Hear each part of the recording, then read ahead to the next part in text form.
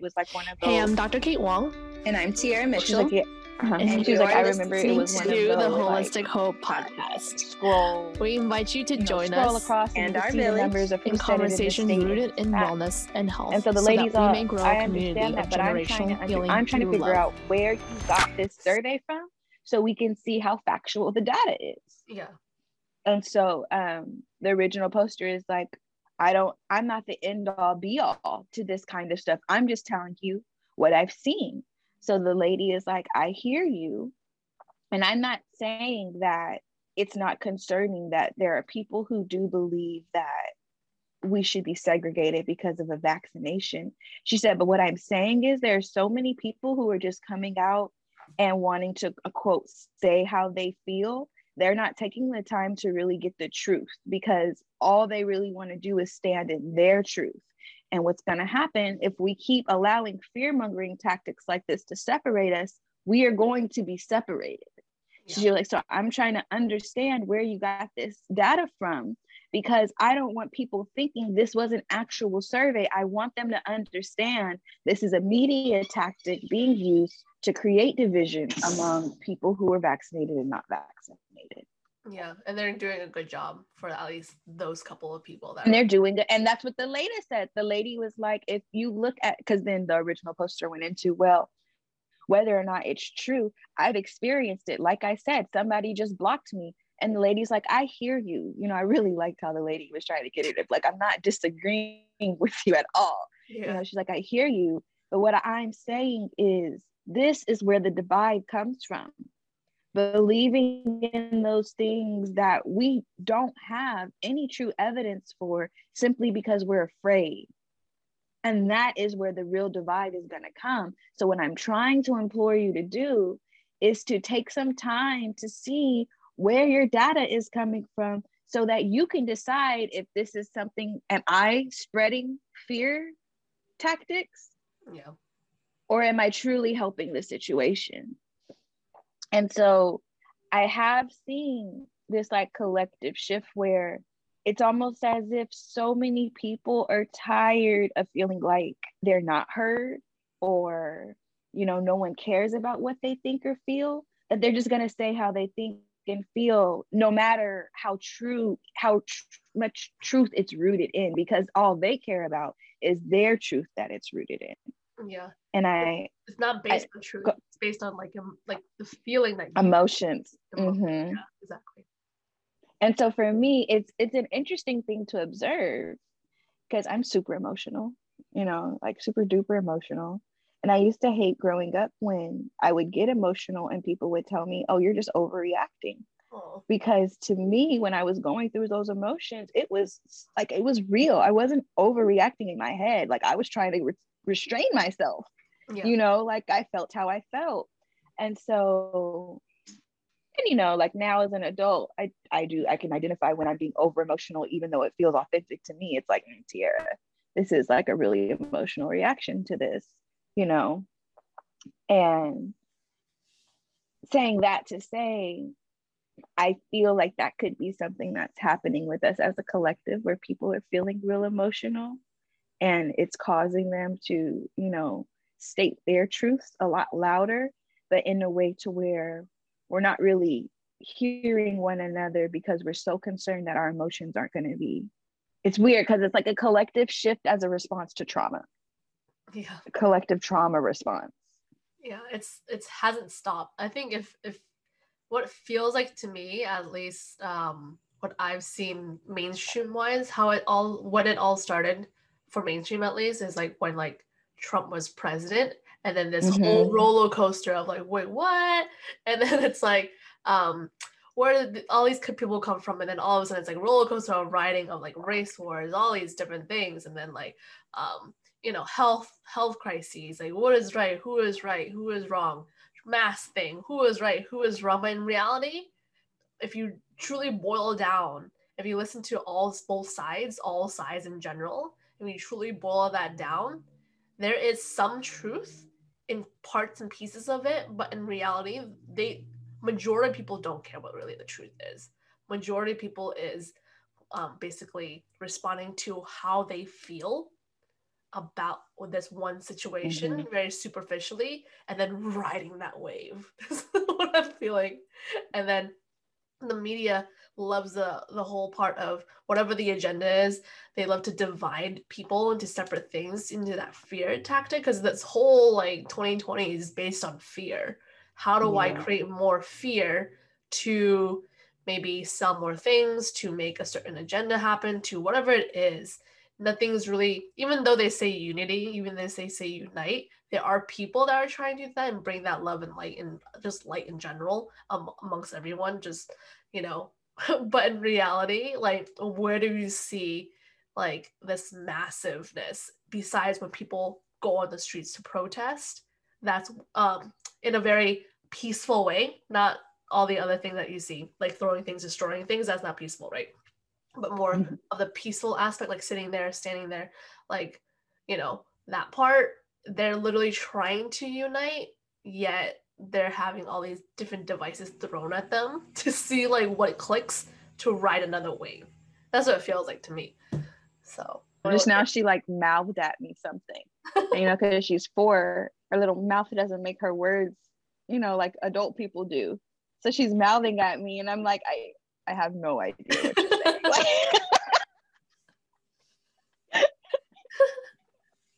I have no clue what you're trying to relay to me right now. Oh, I'm sorry. But yeah, it's funny that you brought up the protests and stuff, because that's what I was thinking the other day, just randomly coming up the stairs. I was like, it's interesting how we'll band together really fast to talk about what we hate and what makes us different and stuff, and all these arguments we have. But like, why is it so hard for us to come together and share the stuff that we love about life? Yeah, because we're not brought up like that, right? Like, literally, mainstream does not bring up like happy stories all the time. It's conditioning us to always find something wrong, like find something like that's like interesting, which is usually bad, which is usually like fight. Like when do people, like, you know, in school when someone has a fight, how much kids like almost rush over there to see what's going on, right? It's like the fastest like gathering of people ever. When you see someone having a fight or something's going on, like it's like almost like a bum rush. Yeah, of all that. But and I think that's what like was fascinating me about thinking about it, because, you know, what made me want to start with this topic today is because, you know, with me, I just like to observe. I just really truly enjoy to observe. And so what makes it hard for me though is that I can't fully get upset about the people who are reacting out of fear. Yeah. You know, because it's like, I get it, you're scared. I get it. And I don't think I've shared this story on the podcast before. And so I want to right now, because I want people to really know like how much I understand fear and how it makes us react. Like, I've only shared stories like emotional, like my husband leaving me and stuff like that. But when we were, how old was I? It started when I was actually in middle school, and it lasted until my senior year of high school was when like we first got our breath of relief, right? And we had a stalker, like a legitimate come to our house, try to break in. We don't know what his intentions were. Stalker. To this day, we don't know who the man was. And how it would start, like I said, I was in middle school, and how it started was you may have to cut out the breaks of me pausing as I'm collecting the details of everything in my head. But it started by one night, late at night, I was doing my hair. And the way our bedroom, I shared a room with my sister, and the way our bedroom was set up, there was a patio right like adjacent to our window. So if you stood on the patio and kind of leaned over the edge, you could look into our window. But to get onto the patio from the hallway of the apartment, like how the complex has like the community hallway, you could hop onto our patio from the community hallway, like so from outside of our house, of our unit. Like my friends, when they wanted to borrow balls, they would hop onto our patio and take them, right? So it started that night, like it was like 3 o'clock in the morning. It was the summer before going into 8th grade, and my sister screams that she sees a man on the patio. And when we go out there, we don't see anything. And my sister had always had these like night terrors growing up. So we were thinking at first she was having bad dreams when she was saying she saw it. And that was the first time. And for a long time, we didn't see anything else. And then slowly it started, like the day we knew there was someone who had indeed been coming, because there had been a couple more instances. My mom, it was one morning, my mom was getting ready for work. We were all getting ready for work. I was in the kitchen, and my mom went over to the patio because she had to look at her pantyhose to see if they were black or blue, right? You know how the whole pantyhose thing goes. They look black, and then you put them in the light, they're navy blue. So she was doing that test and went over to the window, and I'm in the kitchen like making me cereal or something like that because we're getting ready to go to work at school. And you know how high kitchen tables come up, right? Like how tall they usually are, dining room tables. Okay, so keep that in mind. All of a sudden, I hear my mom go, I see you, I see you, I see you. I got so scared, I literally in one swoop jumped up onto the table. Like I'm 2 feet on the table. Really? And what, Mom? What? What? What's going on? What's going on? What's happening? What's happening? Like, I'm so scared, right? And my sister pressed herself up against the wall because she does not handle fear well. You know, my mom has the fight response. I have the flight response, and my sister has the freeze response. Okay. That's like how we function as a unit. And it's just the three of us. Yeah. You know, my mom's a single mom, so it's just the three of us. Yeah. And so, you know, my mom's, I see you, motherfucker. Oh, sorry, podcast. You know, she ready to fight, right? And I'm, what, Mom? Who do you see? What's going on? And like, I'm scared. I can't get to my sister because I'm on the table screaming and shaking. And so she finally says, I saw him. He was looking into our house. He was trying to get in. And up until this point, it had just kind of been like a fictional thing, like a bad dream. Okay. You know, like we weren't completely sure there was a man indeed hopping onto our patio and looking at us. We're thinking it's like figments of me and my sister's imagination, who we tend to have overactive imaginations, right? So at that point, it's solidified. There is a man who comes early in the morning, hops on our patio, and we don't know if he's trying to break in or if he's just a creepy peeping Tom, right? This goes on at that unit. We would call the police after that. You know, we would always call the police to make a report. This went on in that apartment unit for 3 years, 2 or 3 years, right? Mm-hmm. And so finally we decided we have to move because it would happen. Girl, my mom would chase the man. It got to the point where my mom would be ready for him, and she would chase him when she would see him. She would chase. Yeah, she's like, I could tell you stories about how she's like that, but you have to know, my mom does not turn down from a fight. Like, it's not in her nature, especially when it comes to her girls, like especially. Oh. So, and at this point, our lives are in jeopardy to her. And at this point, I had already been raped. Like, she knew I had been raped by someone at church. So she's super protective, right? She's like, no one's going to hurt my kids again. So she chased the man, and she freaking chased the man. My sister is so scared. I'm like, I got to go chase after mommy because I got to make sure I get her back because I don't know what this man's going to do if mommy catches up to him. And when I say chase him, Kate, he jumped off the roof. My mama jumped off the roof. Oh my God. Like she is running after this man. My mom was a track star and everything. So, you know, I'm like, I gotta go chase after her to talk some sense in her and get her to come back home. I need you, little sister, to call the police. And she's, I can't move. And she's hyperventilating just like that, right? And I'm frustrated because it's like, I see clearly my little sister is terrified. And I'm She's in tears. I'm worried about my mom. I don't want to scream at my sister. I need you to focus so I can go make sure mommy's okay, because I'm trying not to panic her even more. Yeah. So I'm like, baby, I really need you to call the police. Can you please just, here's the phone, call the police, just 911. Look, I called. Can you talk to them? Like that's what's going on. And I'm, mama, come back, come back. This is once a week, Kate. We're Oh going my through gosh. this. Yeah. So we move. And when we move for a minute, it's pretty quiet, like we're starting to get some peace of mind. And then he comes to the new space. And when he gets to the new space, this time he actually gets into the house. We weren't there, but he had been coming to the new space. And this is where I really want to hone in on like what fear can do to you.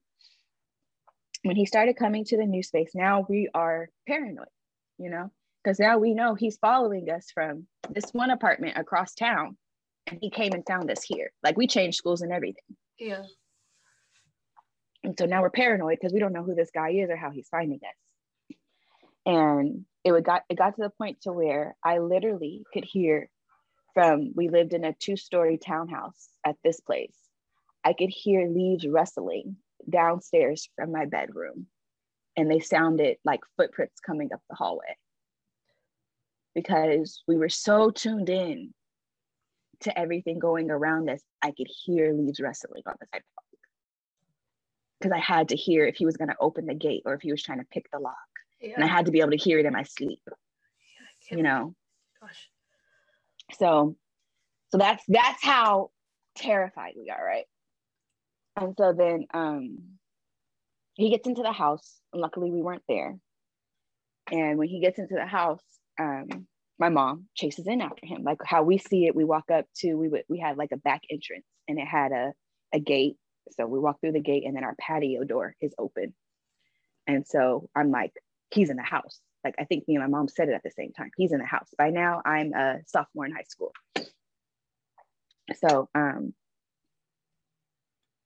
we say it, and then she walks towards the apartment, and I literally grab her by the shirt. I have never grabbed my mom like this. I grab her by the shirt and yank her back. I said, you cannot go in there. And she was like, Tiara, there's a man in our house. And I was like, you don't know if he has a gun. You don't know if he's waiting to ambush you. You don't know what's going to happen when you walk in those doors. And I need to know you're safe. So whatever you're going to do, you're going to do it from your phone right here in the parking lot. You are not going in that house till the police get here. And she was like, you know what, you're right. And that was like the first time I think my mom was able to see how scared I was. Yeah. Because, it's like every single time this man comes, I have to worry if he's going to kill you from you chasing him. So can you please just stay here with me? Like, don't go in the house. So I think that kind of rattled her, because then the next thing that happens is, and when he got in that time, he didn't do much. Like we could tell he was looking through our papers, and that was about it, like stacks of mail and things like that. Yeah. And so then the next like major incident to this saga, we are outside again in the parking lot, and we were going to go pick up my little sister from school. So we're going to the car, and my mom, all of a sudden, she runs over behind the car park next to us, and she grabs, he would always come in a black hoodie. Every time he came, he would wear a black hoodie. And so she grabs someone with a black hoodie and snatches him from behind the car, almost punches him in the face, right? Oh my God. It's a little boy. Oh, really? And he says, I'm sorry, ma'am. We were just playing hide and seek. I'm sorry. I won't hide behind your car anymore. Oh, okay. And my mom goes, I'm so sorry, baby. And then she looks at me. My mom isn't a crier at all. She starts to cry. She's like, if I would have had a gun, I would have killed that baby, because I thought he was him. And that's when I knew how bad it was for my mom, And so, and then the last thing, he gets in the house. We weren't there again. He gets in the house again, and Kate, he throws bleach all over the house. We were moving. So it was almost as if he was mad that he knew we were moving, like stuff was in boxes. Like me and my sister's stuff wasn't even in the house anymore. Uh-huh. And he throws bleach all over the house. And we had this big, beautiful, I also think this is why my heart is so big on making sure families have beautiful portraits to hang, because we had this big, beautiful portrait of the three of us. And I remember how my mom was like saying she couldn't afford it and all of this. And she gets it. And it was like, I was so proud of that picture because, you know, I've always loved photography. And he ripped our faces out of it. Oh my gosh.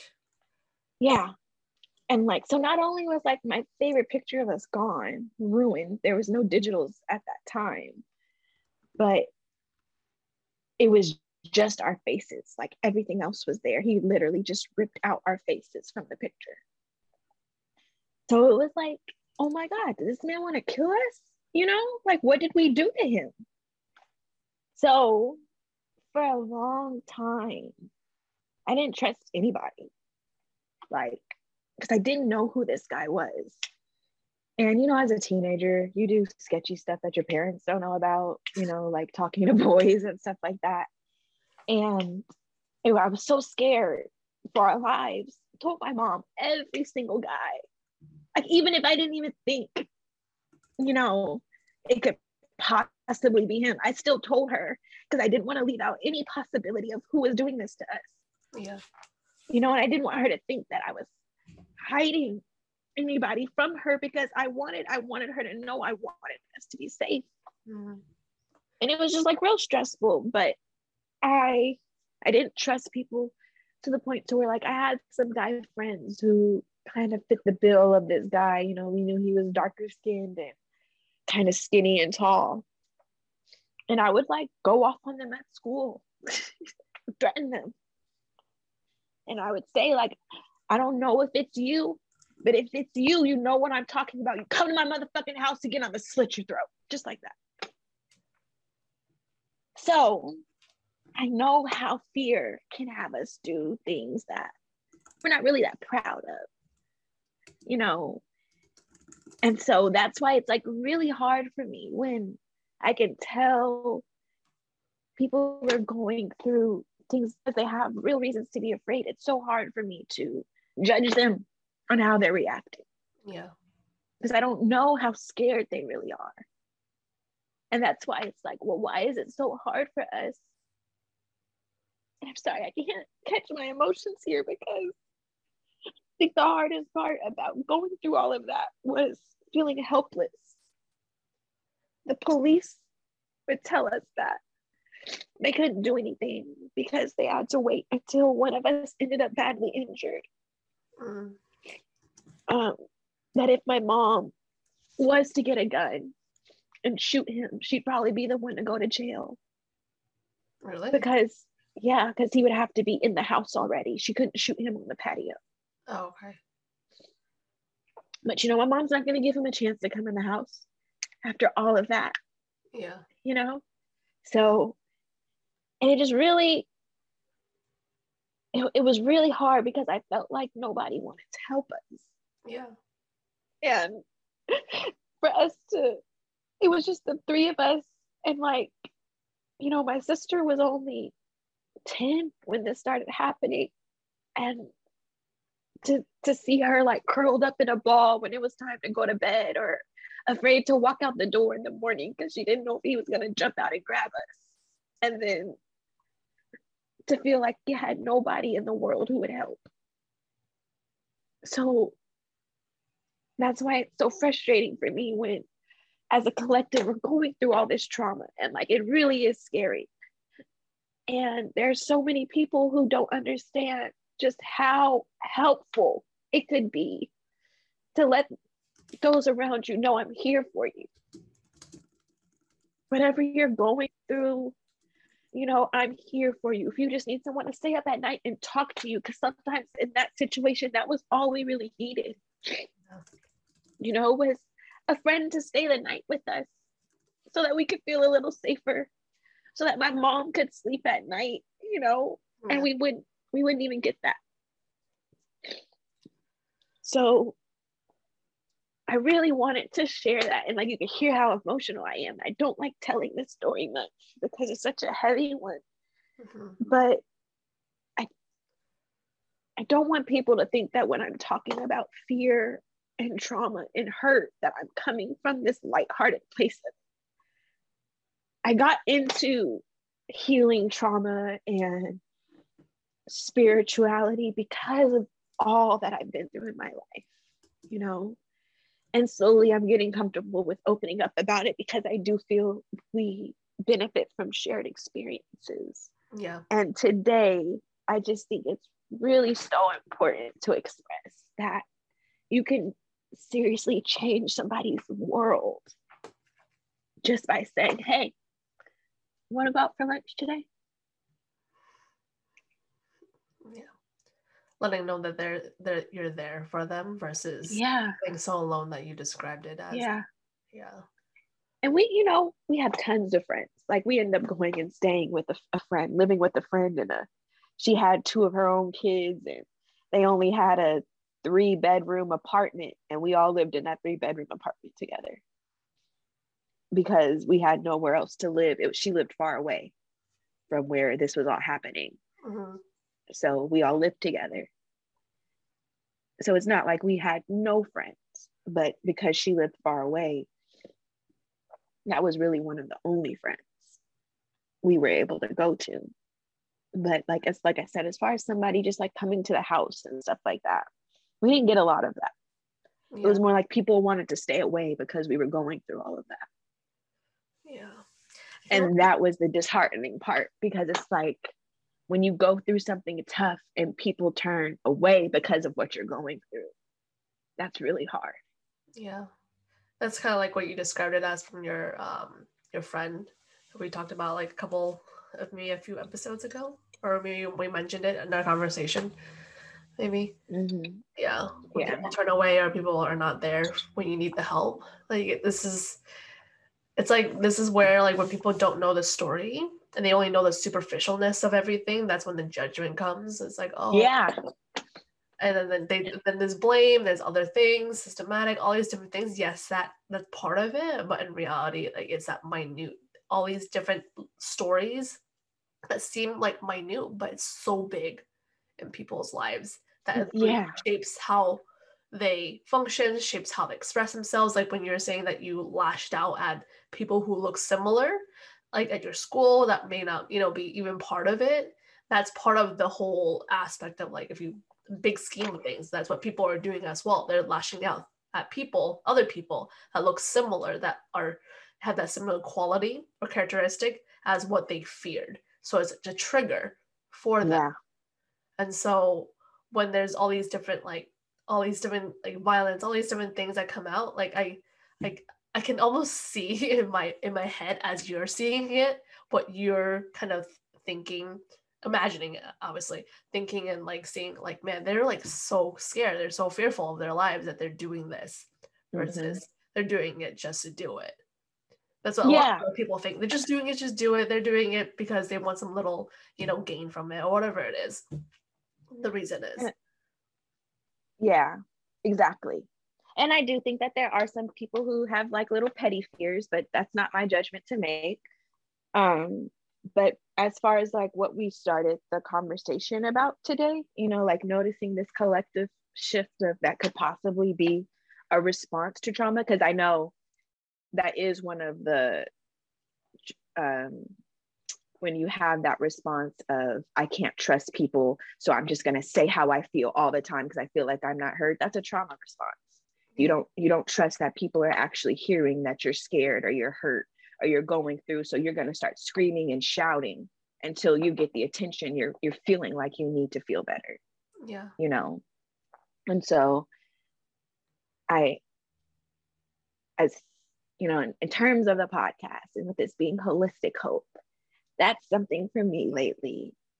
I have been feeling for the collective is that we all just need to remember we're here together. We're going through this together. We're scared together, Yeah. And it's only going to be scarier if we keep allowing this stuff to divide us.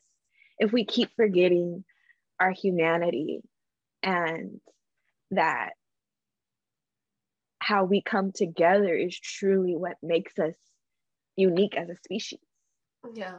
like the whole aspect of like cancel culture and all these different things, or canceling a lot of people. Like I think that's, now that you're mentioning this, when Makosi, one of our guests, the shamans that was on here, she mentioned about like not, or I think one of the things she talked about, how even though you have different views doesn't mean you just cancel them, exit them, whatever it is. I definitely have my own faults in general as a person that sometimes do that. And sometimes when something's too much for you, you just try to step away. So I guess people are trying to step away from what they don't understand, step away from the triggers, stepping away from certain things. Depends on how you deal with fear. And so that is like also a sign of like, what you do when there's stress, right? Mm-hmm. So in overall, everyone's stressed out. Mm-hmm. That's what people are doing. They either, like you said, those three different things. They fight, they freeze, or they flight. All those three are showing up in every single aspect you can think of as of right now.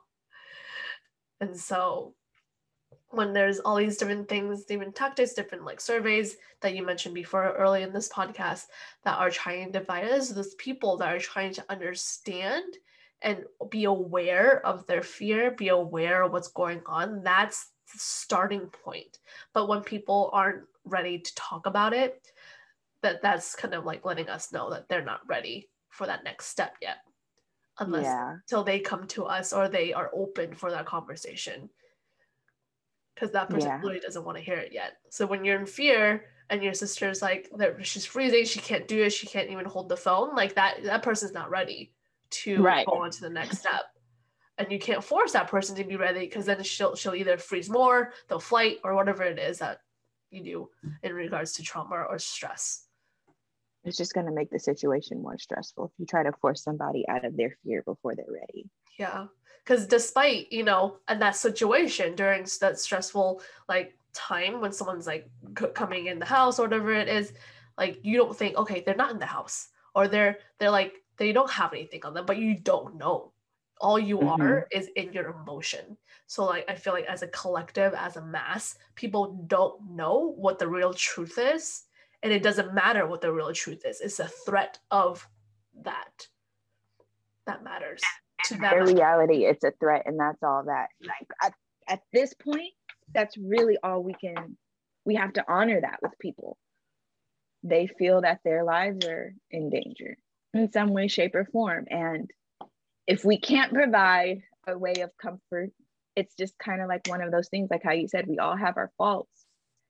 And it is totally possible to love people from a distance.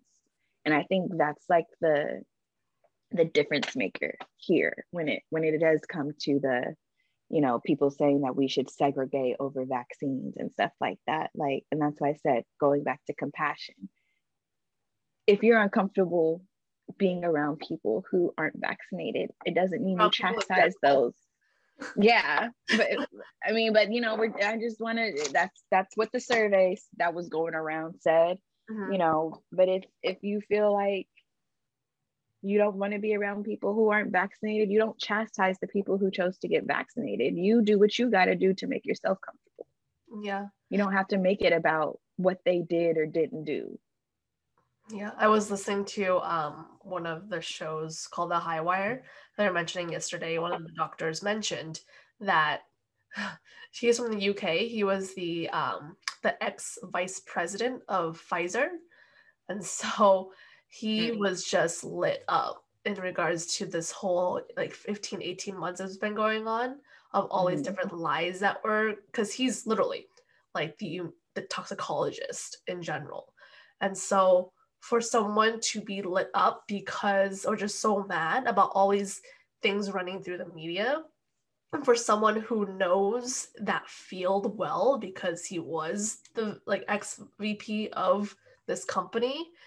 And so when he mentioned that in specifically, I think I remember him was another doctor in the show, but specifically when you're sick, when people are most vulnerable to spread this infection, whatever it is, usually when they are the most infectious, they have a load of like things inside of their airways, inside everything. That's when they're most infectious. But the thing is, if they are most infectious, is 18% of a likelihood that you'll spread to someone else. 18%, even if you're that sick. And usually those people, those like super spreaders, right? Those very infectious people, they usually don't go out. They're like in bed or they're at home because they feel so awful because they're so sick. And so for people who are walking around, running around, those people are supposedly called asymptomatic, I guess, people, or whatever you want to call it. Those people barely have anything in their airways or anything that can spread in that aspect. And you can't, and it's like a 1% chance to spread anything, if even, right? And so that's what he was trying to say. Like, there's no fear behind this statistic of condition of this thing that it'll spread to someone else. That's why you shouldn't be afraid about this. So he was so lit up that people are just running through the media, running through the mainstream, saying all these different things to continue to propagate this fear amongst everyone about certain things like this. And so it's crazy, even though like there's statistics. If you were to, when you do have the time to like research or just hear other people, all these spectrum of sides and opinions of these different professionals, in reality, I hate to say it, in reality, people don't care. They don't care because they are stuck. If they're in that fear, they're stuck in that fear. They're stuck in what they think is dirty, what they think is infectious, and they stay away from that. And no matter what other people say with all these statistics, all these different things, if you're stuck in that truth, what you think is fearful, you're staying there until you're ready to kind of learn more or open up or be aware. So even though I love evidence and all these different research and all these statistics, it doesn't matter in the whole scheme of things. It's truly what drives you. What drives you? It's like mind-boggling at the same time.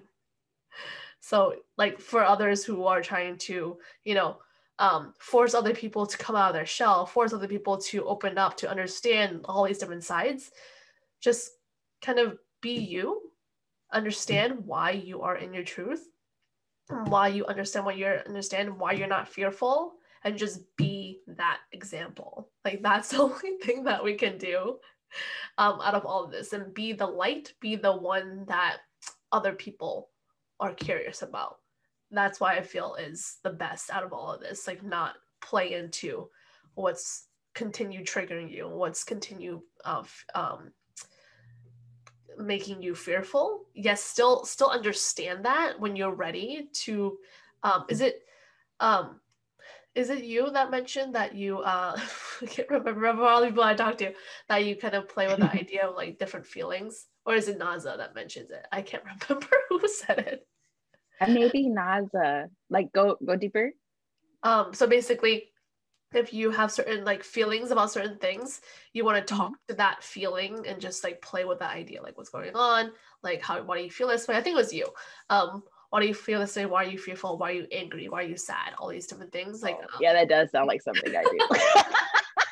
I can't remember. I was like, I feel like it's you, but like that does sound like something I do. Because I know, like how you're saying, when it comes, especially interacting with others, I can only control my emotions. Yeah. And so when I am, and like I said at the start, people have been told since I was young, I'm emotional, and clearly it's triggering for some people. So I don't like triggering people. It's not an intention of mine to go around triggering people with my emotions. So it's a tool I use to understand if it's worth expressing that emotion,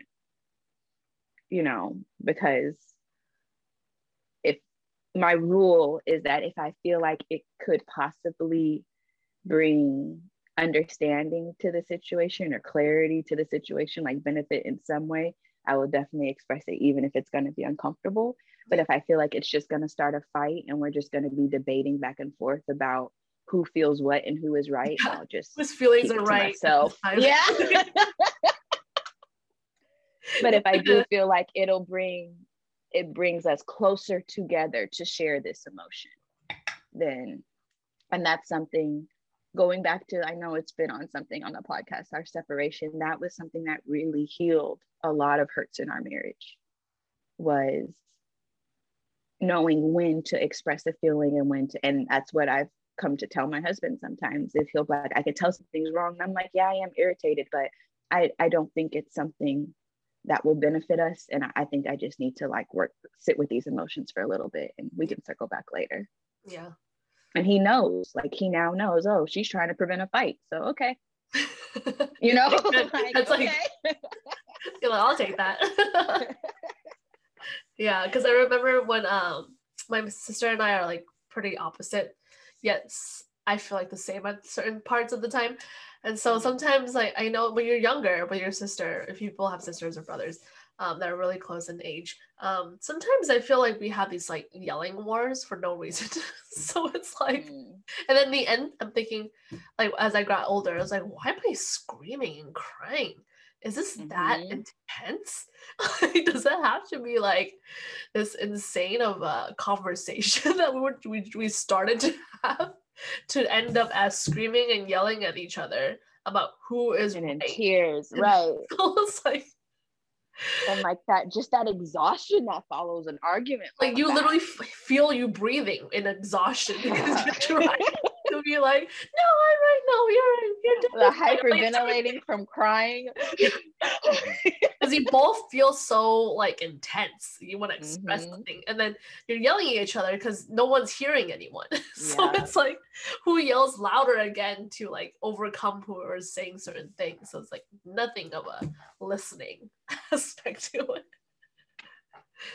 But that's what it feels like, the math wise. So, but what the thing is, when it takes that one person, it was myself actually. It took me to be like, you know, in my head, I was like, what am I doing? Like, why am I, like you mentioned, right? Why am I being so emotional? Why, like, is this even appropriate for the conversation, for that topic that we're having? And then it took me to just stop and think about it. And then I just stopped yelling. Right. And that's all I wanted to point out as far as the collective shift. I've noticed, you know, like if we do each take the time. I have a friend, I've been trying to get her on the podcast for a while. She's in the UK, so it's a little hard to get our schedules down, but she's like a beast when it comes to healing trauma wounds. Like, she knows all the ins and outs of it. And I just really admire how she talks about shadow work. But why I brought her up was because for this conversation, when you know, how we started the podcast, well, what is it that we really want to say today? And when that came to me, I really just want people to recognize that, like, you don't have to be fearful. You know, you get out. There's what's her name? She writes the book You Are a Super Manifester. I want to say her name is Gabrielle Bernstein. I may be saying that incorrectly. What she has is, you are a super attractor. You're a super attractor, I want to say. Let me look on Audible and I'll confirm that as I tell the story.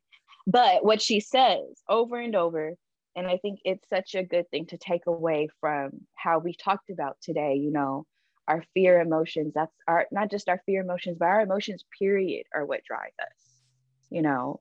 And so that's why it's important to understand what our emotions are rooted in, understand what outcomes we're hoping for by expressing this emotion, however we're going to express it.